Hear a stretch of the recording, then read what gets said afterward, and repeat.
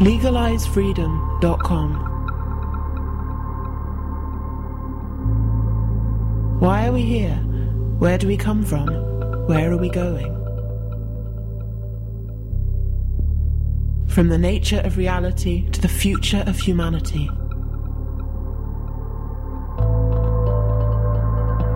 Beyond politics, poverty and war. LegalizeFreedom.com.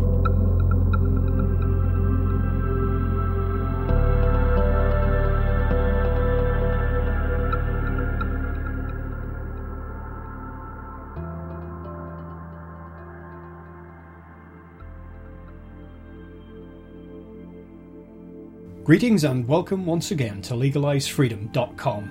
I'm your host Greg Moffat, and my guest today is sociologist Harvey Molotch, author of Against Security: How We Go Wrong at Airports, Subways and Other Sites of Ambiguous Danger.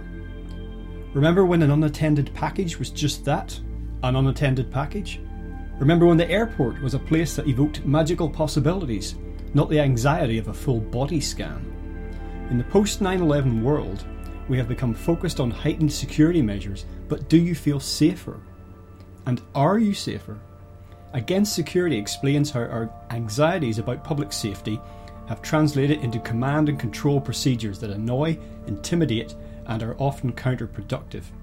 Taking readers through varied, ambiguously dangerous sites, Molotch argues that we can use our existing social relationships to make life safer and more humane. Throughout, he offers thoughtful ways of maintaining security that are not only strategic, but improve the quality of life for everyone. Against Security argues that with changed policies and attitudes, redesigned equipment, and an increased reliance on our human capacity to help one another, we can be safer and maintain the pleasure and dignity of our daily lives. Hello and welcome, Harvey Molotch, and thank you very much for joining us today on LegalizeFreedom.com. Great to be with you. Now, Harvey, today we're going to discuss your book, Against Security: How We Go Wrong at Airports, Subways and Other Sites of Ambiguous Danger. Perhaps you could just get us started by giving us just an overview of the book itself. Well, the book examines the security issue from the standpoint of mostly the everyday. So the kinds of barriers we run into, the turnstiles, the messages we receive to be careful, to be aware, to keep our eye on things, the sort of stops we encounter. And the larger issue is how it is that anxiety, which is always in the air because of the fact that we're all going to die for one thing, but there are events that are terror, like 9/11 being the most extreme for Americans, that intrude on our consciousness. And the question is, what do we do about it? And there's a kind of implementation which can go in all kinds of ways, and it does in different countries at different times. And those ways don't make sense. And sometimes the precautions taken against danger, against terror, for example, or catastrophe, make us less safe rather than more safe. And this book is a kind of brass tacks, down to earth, how it happens and how it goes wrong, and what we could do to make it better and make it less go wrong. Now, of course, in the modern era, throughout the 20th century, there was always security checkpoints, and in public places there would be security guards, various measures taken to prevent mishaps and accidents. Most of them quite sensible, really, or coming from a place that was quite logical. But then something changed at some point, and for me personally, and I think for a lot of other people, you mentioned 9/11, I don't remember really thinking about security prior to 9/11. Now, I grew up in Northern Ireland, which was a really quite violent place throughout the 70s and most of the 80s. The security there was very obvious and for very obvious reasons, but the security that I experienced growing up actually feels, thinking back, less obtrusive than what we have now, which sounds bizarre. And so for me, 9/11, from that point on, something really changed. That's very instructive to me, because I know, of course, about the Irish situation, the rebellion, the deaths, the opposition, the English response, but the idea that you would find today's security apparatus more intrusive is interesting to me, and quite dramatic, actually, given that it again shows that the different ways that different cultures at different times respond to threat. Now, 9/11, of course, was a huge event, if not necessarily in numbers of lives lost, which, of course, 3,000 or something is tragic. But in the global scale of loss of life, it wasn't huge. But it was huge in the popular consciousness and in the media, of course, and because it happened to the US and the type of people that it happened to, all those sorts of reasons. So what is it about 9/11 really that was it just the things that I've just mentioned that made it sort of unique of its kind and the response to it so well, for want of a better word, draconian? So I think that 9/11 did have some theatrical aspects, and so much of the security apparatus is about theater. So it's plausible to start with the setting of the theater. 9/11 was made for TV movie. First of all, the nightmare of an airplane crash. We've long known this. People are much more afraid of airplanes than they are of bathtubs, and bathtubs are much more dangerous than airplanes. So nightmares happen with airplanes, and then skyscrapers. And a conflagration at the top of a skyscraper is, again, everybody's nightmare.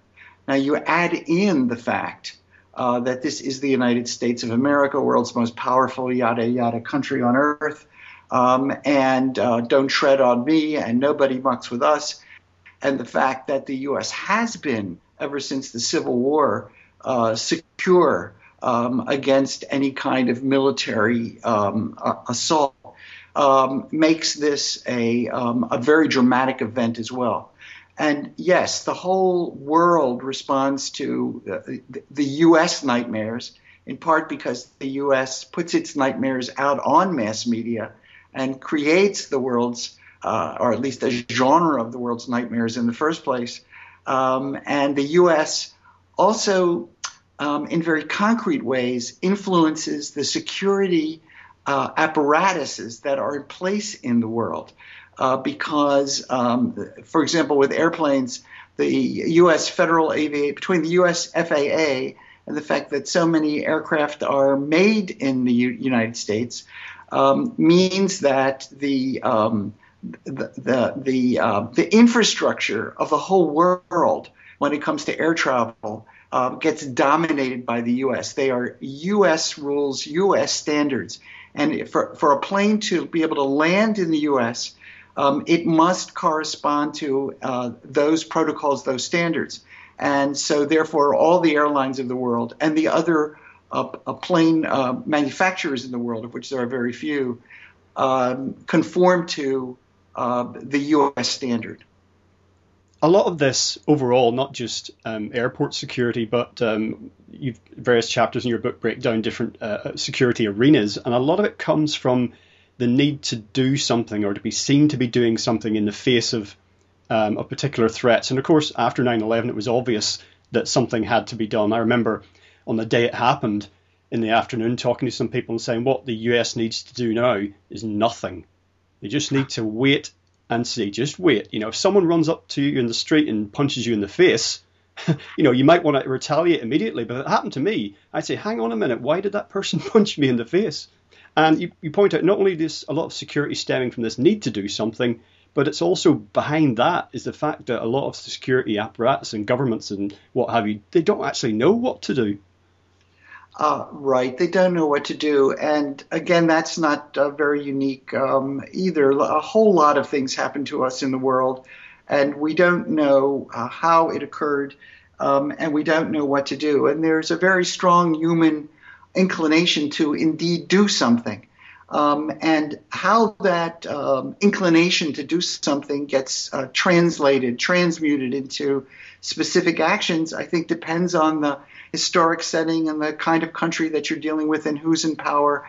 So at the moment of 9/11, I thought, and I was living in New York at the time and watched the towers fall, and I was utterly bewildered, especially initially because we had no idea of how this was all unfolding. My inclination was to think, well, now it shows that the U.S. really is interdependent with the rest of the world. When we learned that, in this case, Saudis were involved with Afghanistan as a base and all that, and that surely now American policy would be oriented in a global way, in a peaceful way, and somehow trying to deliver dignity and incorporation and inclusion to all these peoples of the world. And I was just completely, there's the phrase, dead wrong. And the U.S. took the absolute opposite perspective. And I think that's the sort of example of a switch point in history, that George Bush was president of the United States. Another Republican, a right-wing Republican, Giuliani, was the mayor of New York. Another Republican was governor of New York, Pataki. And between them, but especially George Bush, they translated this event into an opportunity and indeed a compulsion for revenge. And revenge is always on the checklist of one of the possible responses. And patience is another. Peace is still another. And they ticked off the revenge button. And as a result of that, compared to the 3,000 people who died on 9/11, we had thousands more than that of American troops that have died since that revenge button was pressed. And of course, well over 100,000 people of civilians, far and away innocent civilians in the Middle East lost their lives. Well, with regard in particular to threat of terrorism, and we understand that not all terrorists call themselves terrorists. You know, there are grey areas and different definitions there. That in the experience of Ireland, you can't just keep crushing threats, because then it's just a war of attrition, which everyone ends up losing, and you eventually have to compromise. That is the only way to actually resolve these situations. You know, it's a bit like, I can't remember what comedy show it was on. Someone was joking about they were, I think it was someone in power, like a king, perceiving threats everywhere, and one of his advisors said, "You need to kill everyone else in the entire world, and then you'll be safe." Yeah, that's the extreme solution, is to just be alone, and then of course you'll die of loneliness, which is an actual medical condition that's very, very common.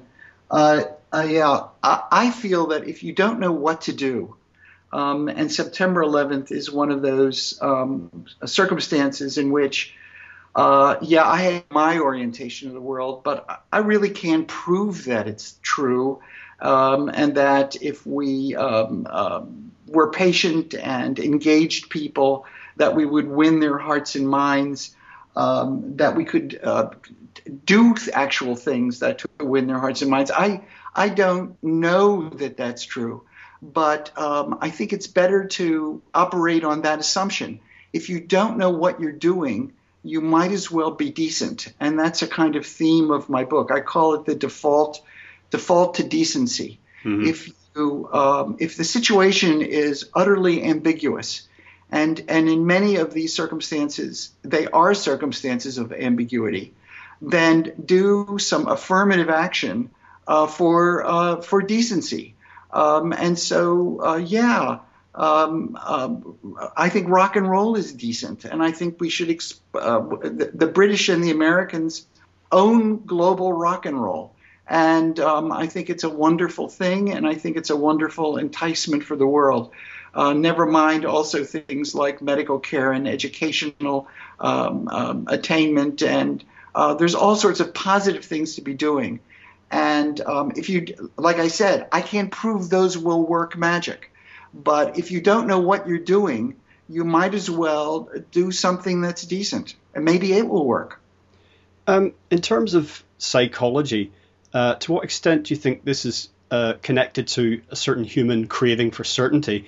I mean, even though life and nature shows us that chaos reigns and that there's nothing but uncertainty, we do kind of want the jury to be in, don't we? We want things to be settled, to know what we've got, even if it's limited, so everything's predictable. Yeah, no, I think that there is a very deep human orientation of the world that creates a thirst for clarity and for certainty and for the ability to act along the lines of that certainty. And without focusing on a kind of existential crisis, it's indeed something that haunts all our lives, that the whole thing actually is chaos and craziness, and that there is no certainty to anything, not even the reality outside of our own bodies is necessarily certain at all. There's all sorts of terrible threats of absurdity that surround us. And so we really do yearn for some kinds of solidity through which we can make our lives. And so we're really sitting ducks for something like an attack on 9/11 or the claim that there are witches who are brewing all sorts of horrible things that are going to come our way. And explaining, which lots of people have done on the world, when calamities do occur, for example, diseases, that they're due to some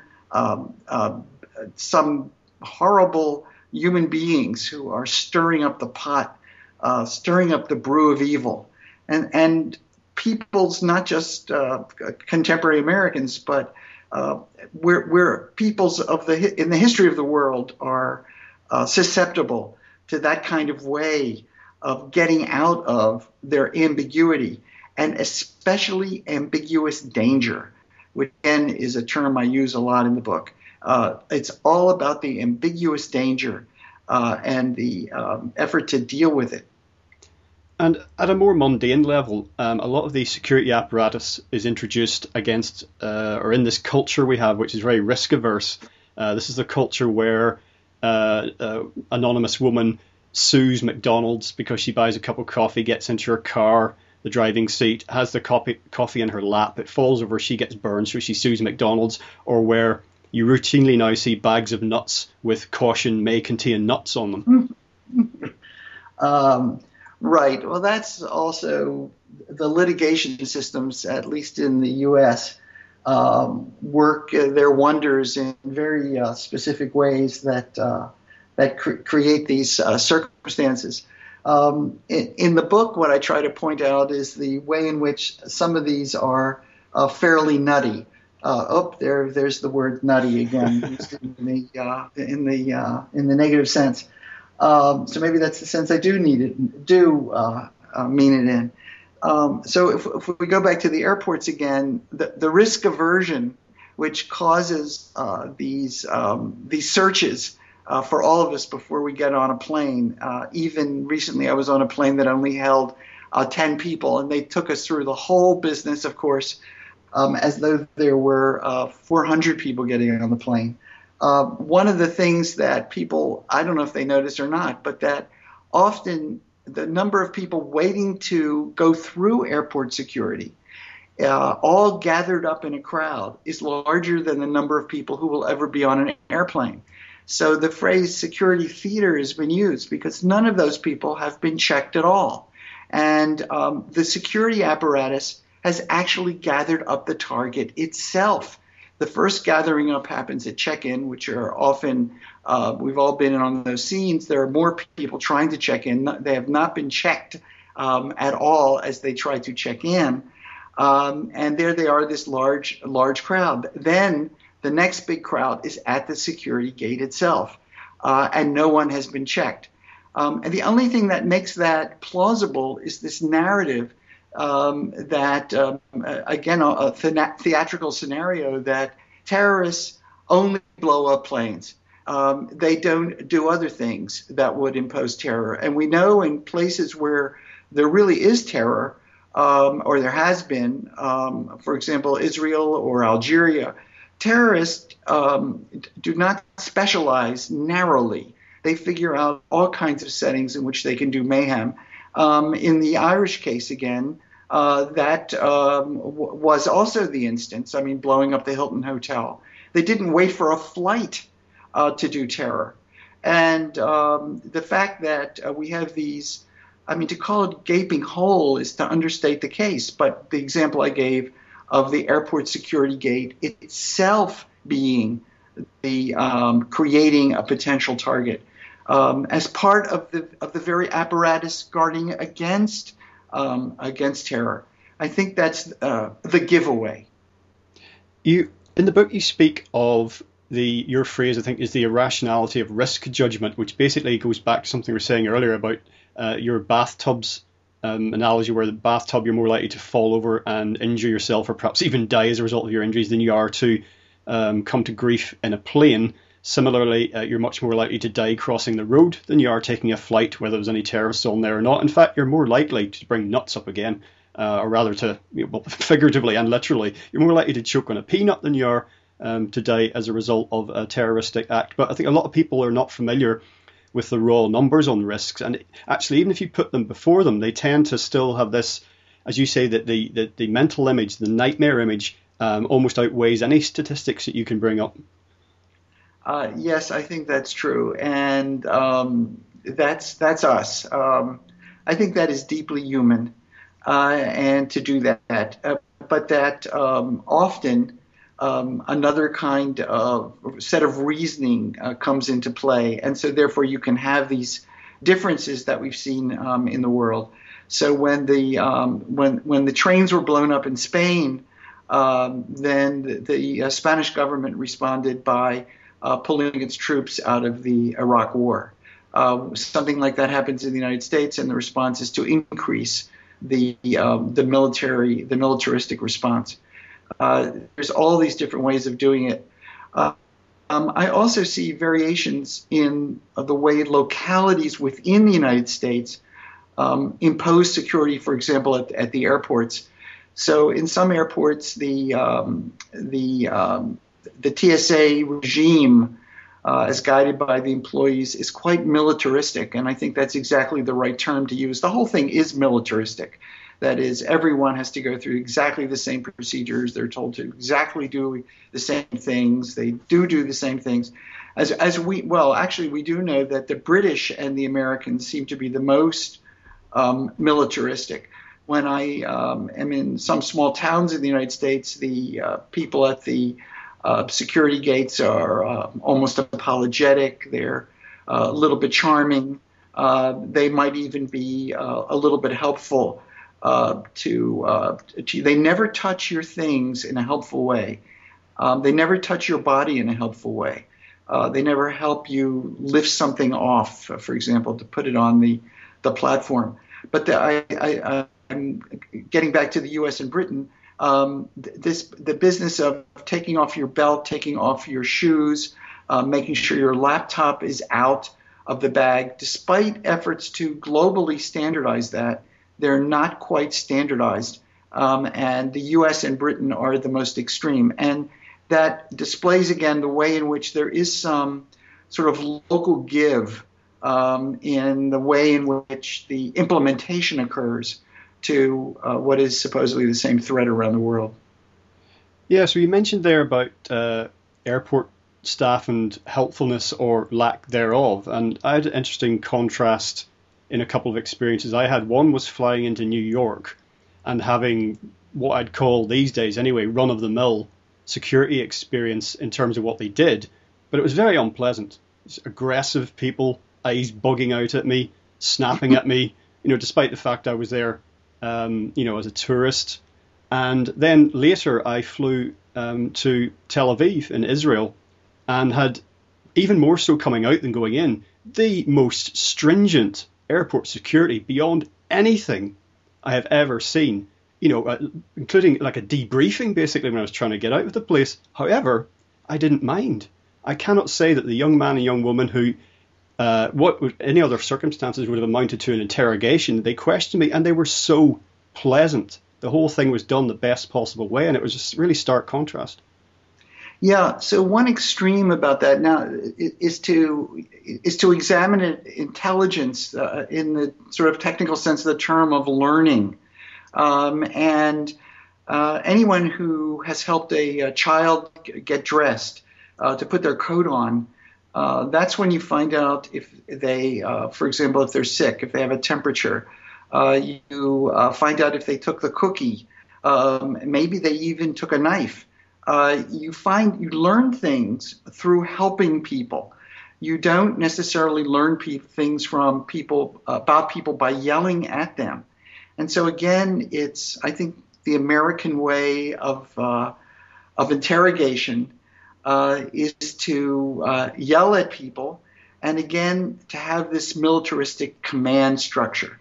The Israeli system is one which is well worked out as a conversational set of sequences in which the theory is that if they keep asking you questions, if you're not telling the truth, your stories will stop agreeing with one another. Law enforcement people around the world, some of them at least, know this. And so one reaction is to just engage people in continuous conversation, as we sometimes do with our friends or colleagues, and then we find the inconsistency in the story, and then we know that something is amiss and something is wrong, as opposed to the idea that you can scream at them, and that will cause them to obey. Or, in the extreme, we can torture them. And if you torture them, you'll get at the truth rather than if you chat with them. And the Israelis have a more of a chatty situation. I should add, however, embedded in a context in which there is really not too much respect for civil liberties. And so something that, like profiling people based on ethnicity or religion, race, or nation is part of the routine, as opposed to the U.S., where civil liberties are taken more seriously and block that blatant kind of profiling, although I think it goes on in the U.S. and probably in Britain as well. Now, in the West, for the most part, we like to talk a lot about free market and what have you, but we don't really have a free market in security, in the sense that it's maybe it's on private airports, but it would be difficult, for example, to set up an airport and say one of our USPs is going to be low-level security, basic security like we used to have in decades gone by, and then allow the market to decide whether people were willing to fly out of there knowing that the security was less stringent, or whether people would avoid it because, they don't do the body scans and the pat-downs, and they don't tear people's luggage apart there, so I'm not going to go there. It'd just be interesting to see what a free market security arena would look like.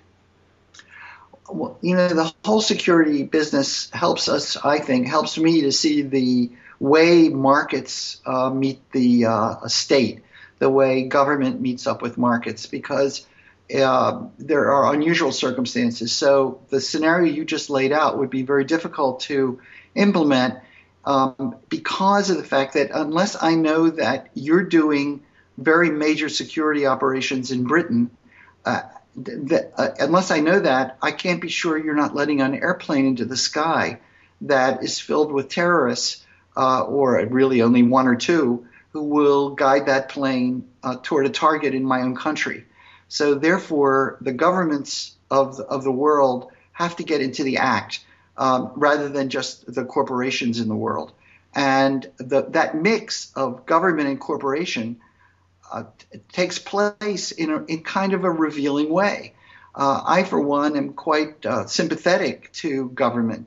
But in the case of the security apparatus, what you see is the way the government interacts. So when I go to the airport and I check in, the people are reasonably nice to me.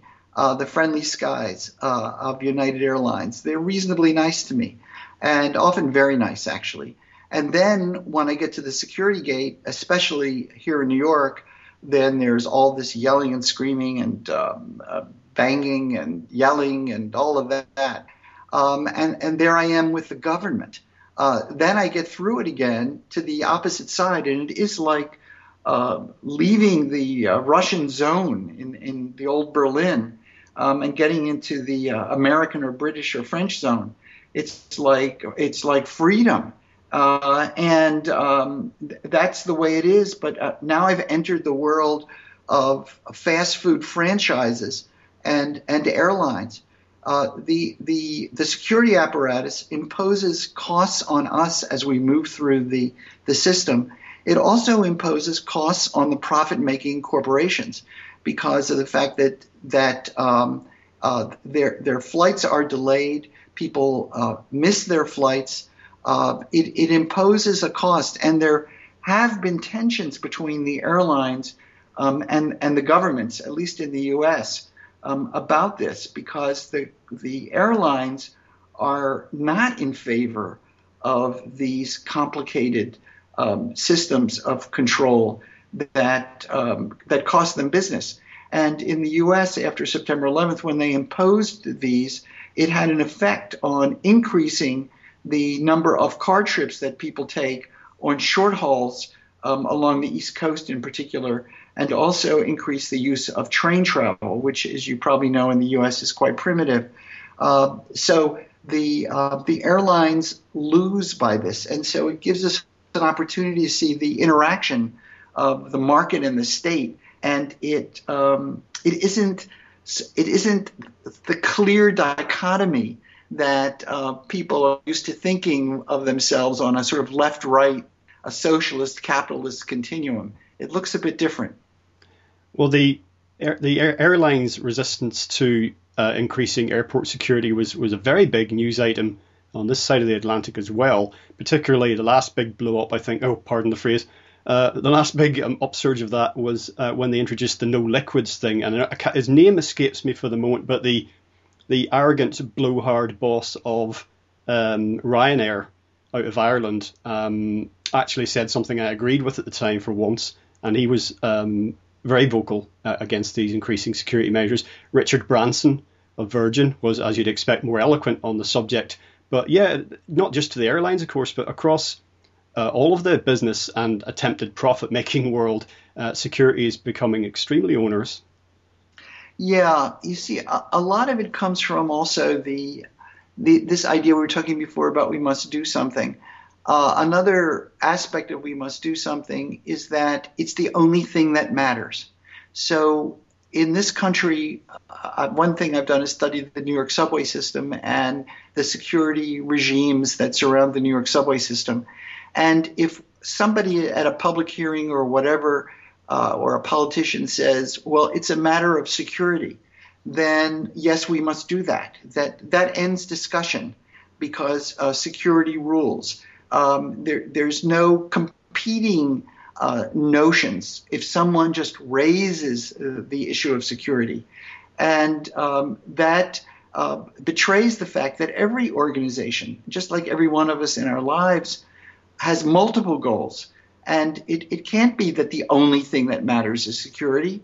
But once you get that line going, then you shut off discussion of other alternatives, as well as, like, for example, we have to make a profit in the case of a corporation, like the fact that we've got to serve children lunch in a school cafeteria, that there are many other goals simultaneous to security. People are learning. People are just trying to have a nice day. People are trying to get from place to place. People want to be sent off by their loved ones at the airport, and they want to be near them. They want to be greeted when they get off the plane, especially if they have certain problems, and know having an airline assistant help them is not the same thing as a family person helping them. All of these are important life goals that we all have, and to keep saying that, well, it's only security, and we know how security is to be done, and helping, for example, is not part of it. So it's a matter of seeing security in context, and that there are always other goals that you want to be pursuing. Yes, well, I think that point that you touched on there, that it's difficult to speak out or take a contrary position on security matters, is very important. Because I mean, you've been able to speak, to give interviews, to write your book, and that's fine. You're free to do that. But often for people inside organisations, government, corporations, whatever, it's seen as like, it's almost like disloyal, or that it's somehow insane to question this.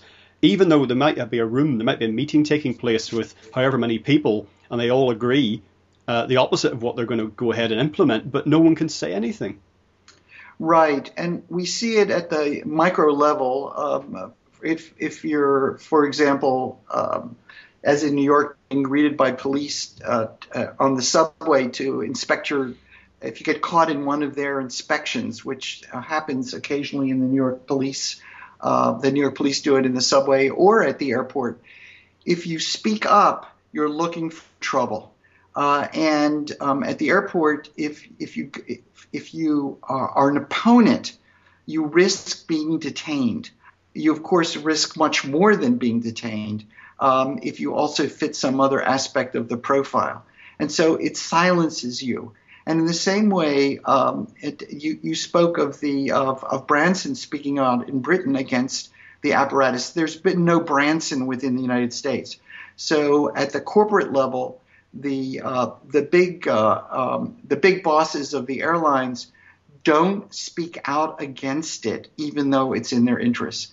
And for me personally, when I saw this book taking shape, it did dawn on me, wow. I could be in trouble for this.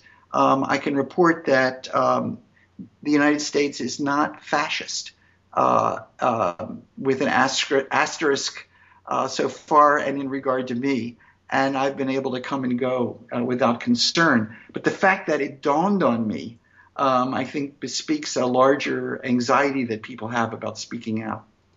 Well, somewhat tangential to the ability or otherwise to speak out is a kind of what I call the suspicion threshold, which is like what constitutes suspicious behaviour. And I know you address this in the book. So, for example, at an airport, running or raising your voice, or God forbid, doing both at the same time, it now constitutes a potential threat, or perhaps in the eyes of some security people, an actual threat. I was at an airport recently and a child's balloon popped. And a number of people almost jumped out of their skins. We really are afraid of our own shadow. Yeah. And, life, I mean, the example of the pop balloon, I used to spend quite a bit of time at airport security watching, which is a little bit tricky because you don't want to become a suspicious person yourself. But using my cell phone video, I could take quite a bit of video. And life is crazy. Real life has lots of things that go off track, like a balloon bursting, like a child's toy getting loose from the child. Children are great because they engage in quasi-random moves and create a kind of randomness in the world, which drives parents crazy, of course, if you're trying to raise one. But it doesn't fit into things like a security apparatus at all because the children are innocent. And so their toy will roll from one side of the security barrier to the other side of the security barrier, and they dart to get it because they're not impressed by either their parents or by the Transportation Security Agency in the U.S. And this sets off chaos. A minor chaos, because they've got to deal with this unscripted behavior that they don't know what to do with. And the world is full of unscripted behavior. So people make jokes of all kinds. They make jokes about bombs. They say to each other, we all do all the time, someone says, I'm going to eat your donut. You say, I'll kill you. Well, is that a threat? Well, yes, at the security gate, it might well be.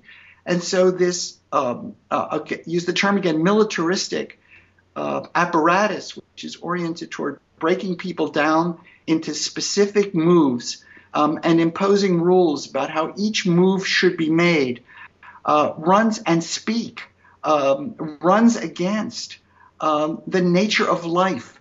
So it really is a kind of a system in which you've imposed, it's really an anti-life system. Life in the sense of the randomness, chaos, mirth, joking, innuendo making. All of this is impermissible against the effort to impose these tight structures of bureaucratic security. One of the things that concerns me most going forward, looking at the bigger picture of this, and this is related to what I was saying a moment ago about people, they might want to run or raise their voice or maybe do both in the airport or somewhere similar, but they're sort of self-policing because they're concerned about drawing attention to themselves, is that we do seem to be breeding a sort of reflexive obedience in people that could really is, I think, potentially quite dangerous. I'm not trying to sound a conspiratorial note here, but it's sort of the net effect of this, not that anyone's trying to achieve this, but even more so than usual, waiting around to be ordered in one direction and pointed over there and corralled and controlled. Well, that again it's interesting because it's sort of the politics in the small p of how this works. I take a very dim view of security, but I notice some people, again, especially at the airports, they are happy to participate. I roll my eyes at the person next to me going through the line. They don't roll their eyes back. Sometimes they do, but sometimes they say they're glad to do their part. And I think, again, that's revealing that it's almost like an experiment that security sets up. How is it that people are going to react? And they react differently. Some people are very pleased to obey and eager to show their obedience. And some people roll their eyes but are quiet. I would say that's my stance. But other people are openly rebellious. And they risk getting in trouble. Now, there's a number of other areas that you touch upon in the book, sort of with their own discrete chapters, one of which is related directly to 9/11, which we were speaking about earlier. And you have a chapter on basically the rebuilding efforts at Ground Zero in New York, and what should have been perhaps an opportunity for some reflection, thoughtfulness, maybe even some humility, has instead turned it into being about hubris, being about macho and about winning ultimately. Yes. So these very things we've been talking about, the response with aggressiveness as opposed to with humility or thoughtfulness, I think plays out in buildings, and the reconstruction of the World Trade Center site displays hubris in construction and also fear and anxiety and what is done with that fear and anxiety. So as most people probably know, after September 11th, there were large forums about what should be done with the site and what do we do in concrete steel or in plant materials? What do we do at that place? And some people said there should be a meadow, reflective pool, recreational facilities. I wrote into the New York Times that the best antidote to terror is charm and wit. None of those played out, and instead there came to be the idea that we needed to do something bold that would show that the United States is not afraid, and that we can restore the grandeur of the New York skyline. Now, those buildings were never much liked by the architectural critics, or I don't think by very many other people, the original towers. So it was an opportunity, therefore, to create something equally big, at least, and but even better in terms of grandeur. And so the great architects of the world all participated in a competition as to whose building would win. And your Lord Norman Foster of Britain was one of the contenders, as well as, again, the great star architects of the world all participated. And one was chosen, there was a jury, a selection jury, that chose one particular firm. That was actually a consortia itself of important architectural firms of the world. And the governor of New York ruled against them. There were many permutations of the building that then got implemented. And the final version, in the final case, the project is not being done by one of the architects of the world at all, but being done by the very architect who had been hired before the attacks to do the remodel on the ground floor plaza and the retail on the lower levels. He is a competent but unimaginative architect, considered a kind of nuts and bolts architect, and that's who designed the building. But the real security part of the building is that the bottom 20 stories of the building will be nothing but concrete. That is, the space that would ordinarily be approximately 20 stories of office space, glass enclosed, will instead be nothing but dead concrete.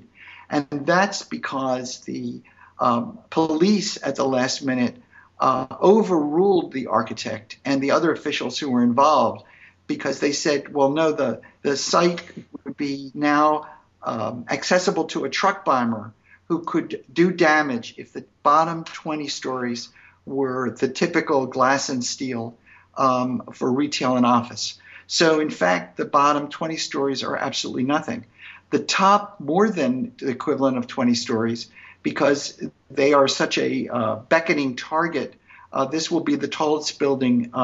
This will be the tallest structure, I correct myself, in North America. They're calling themselves the tallest building. It's not. It's the tallest structure, because there will be a spire atop the building, which is double the height of the Empire State's spire.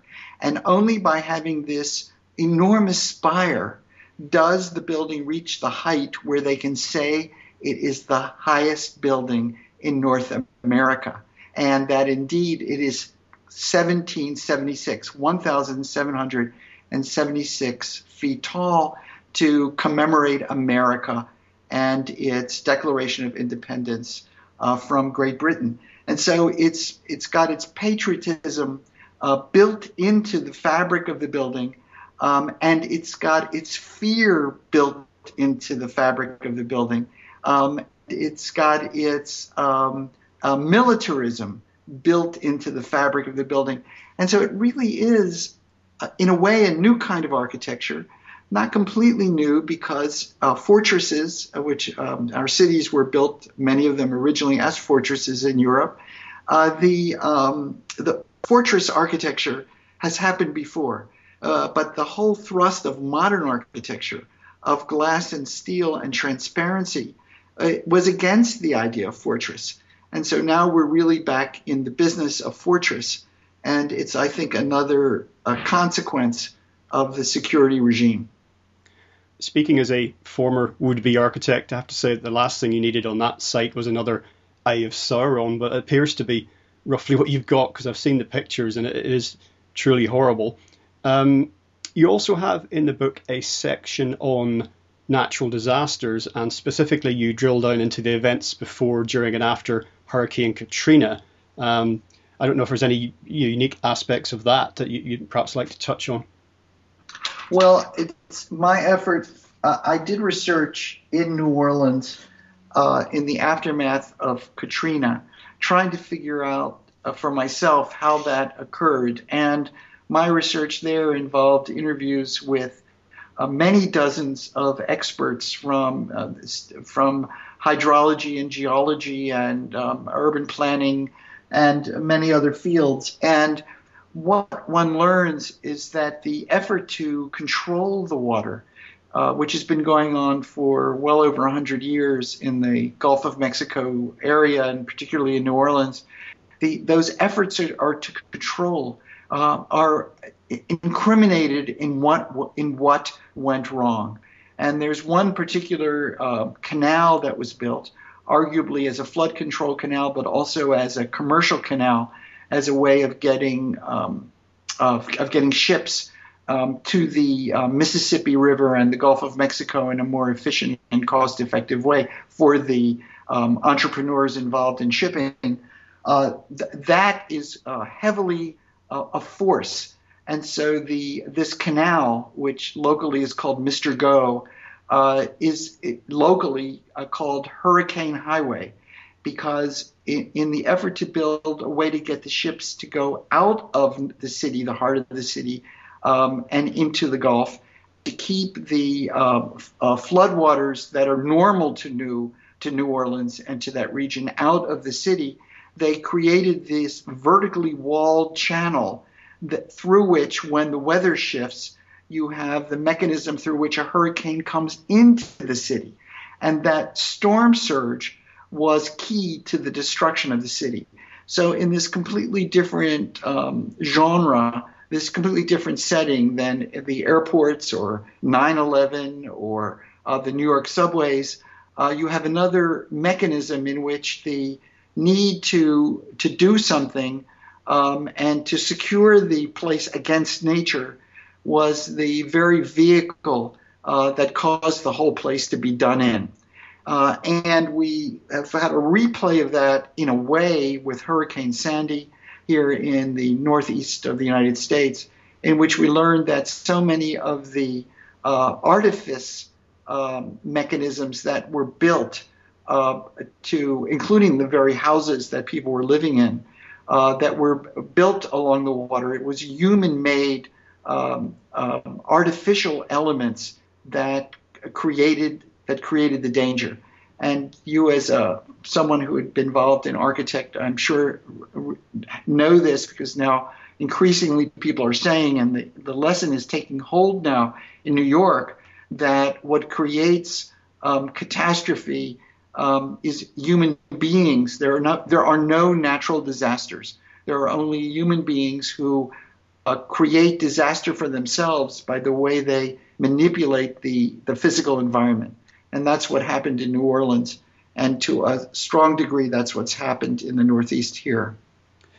And of course, Katrina and the aftermath of that, and well, actually the lead up to it as well, was perhaps one of the ultimate examples of what we touched upon earlier. That is to say, corruption and profiteering, political corruption and business corruption, entering into the arena of security. In fact, just recently in the news headlines, it was reported, you may know more about this than me, officials, not sure it was the mayor, but certainly senior officials in New Orleans in the news again with regards to corruption.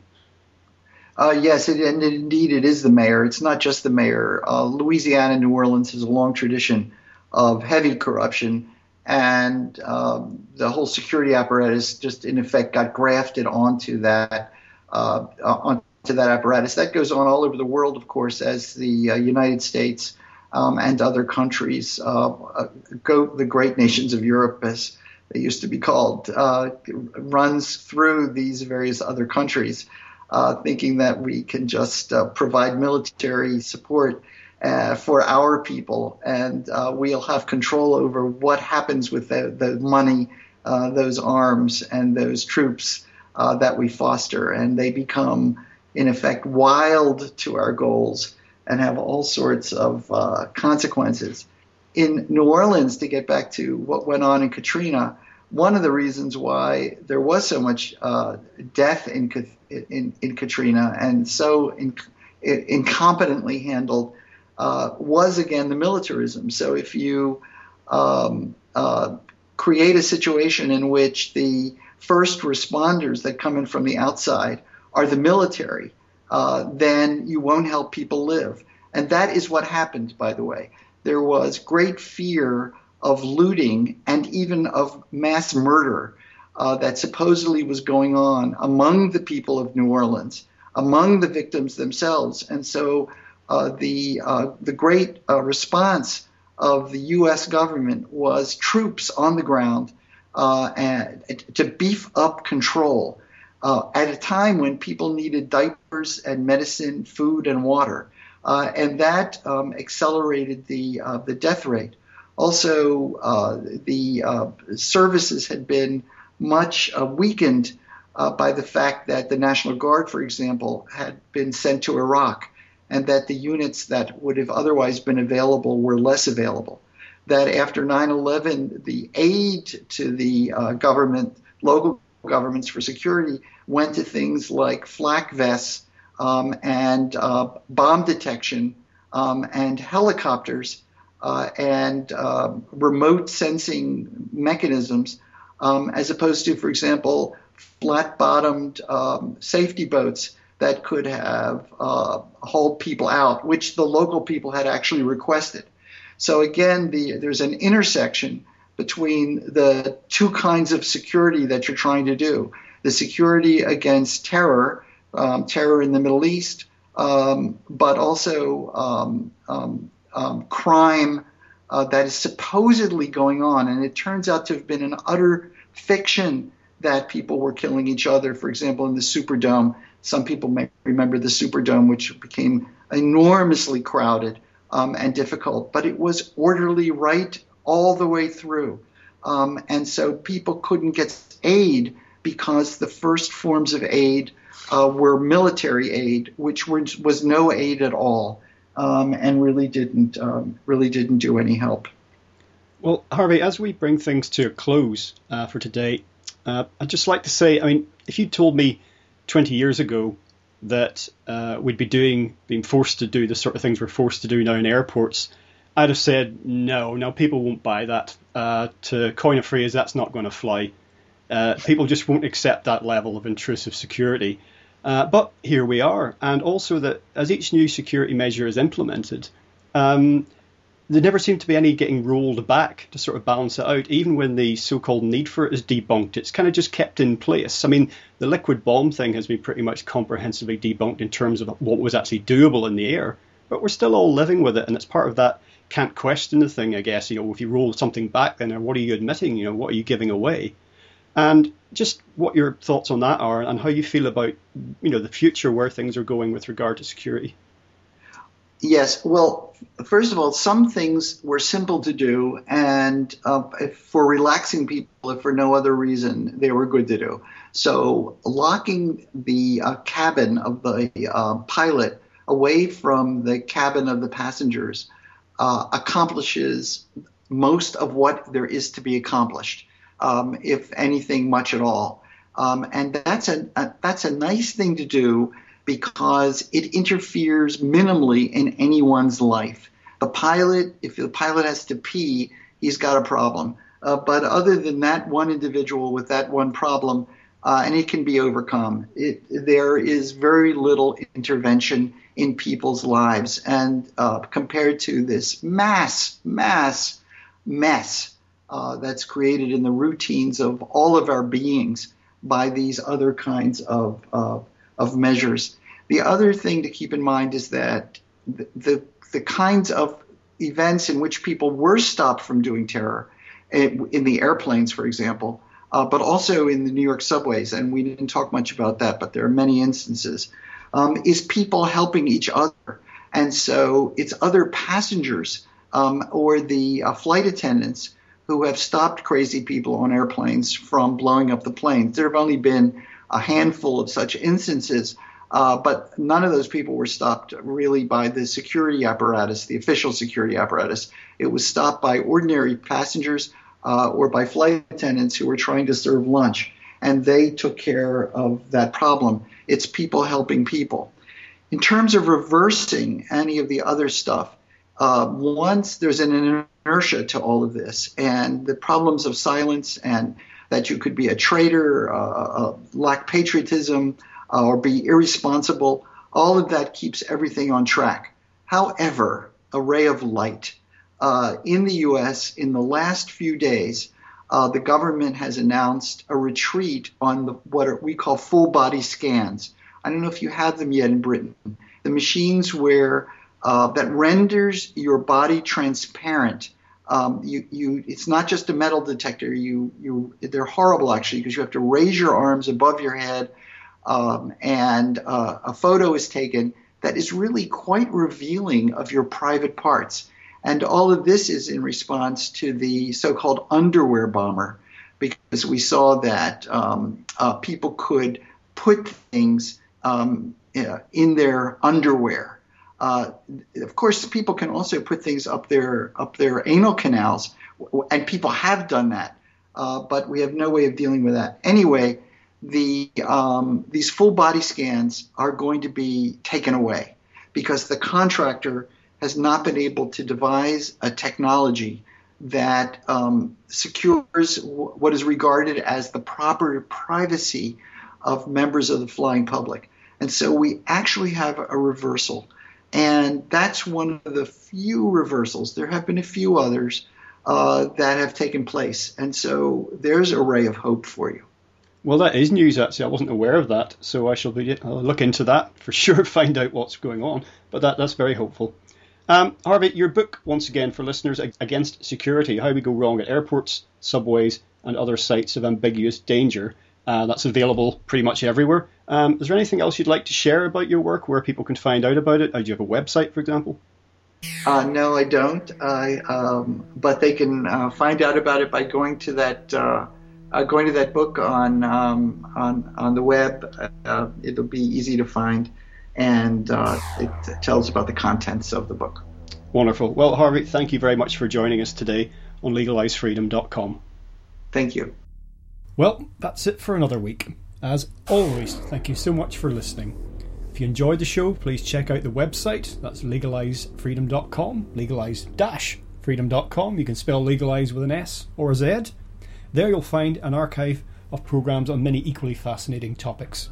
Until next time, I'm Greg Moffat, and you've been listening to LegalizeFreedom.com.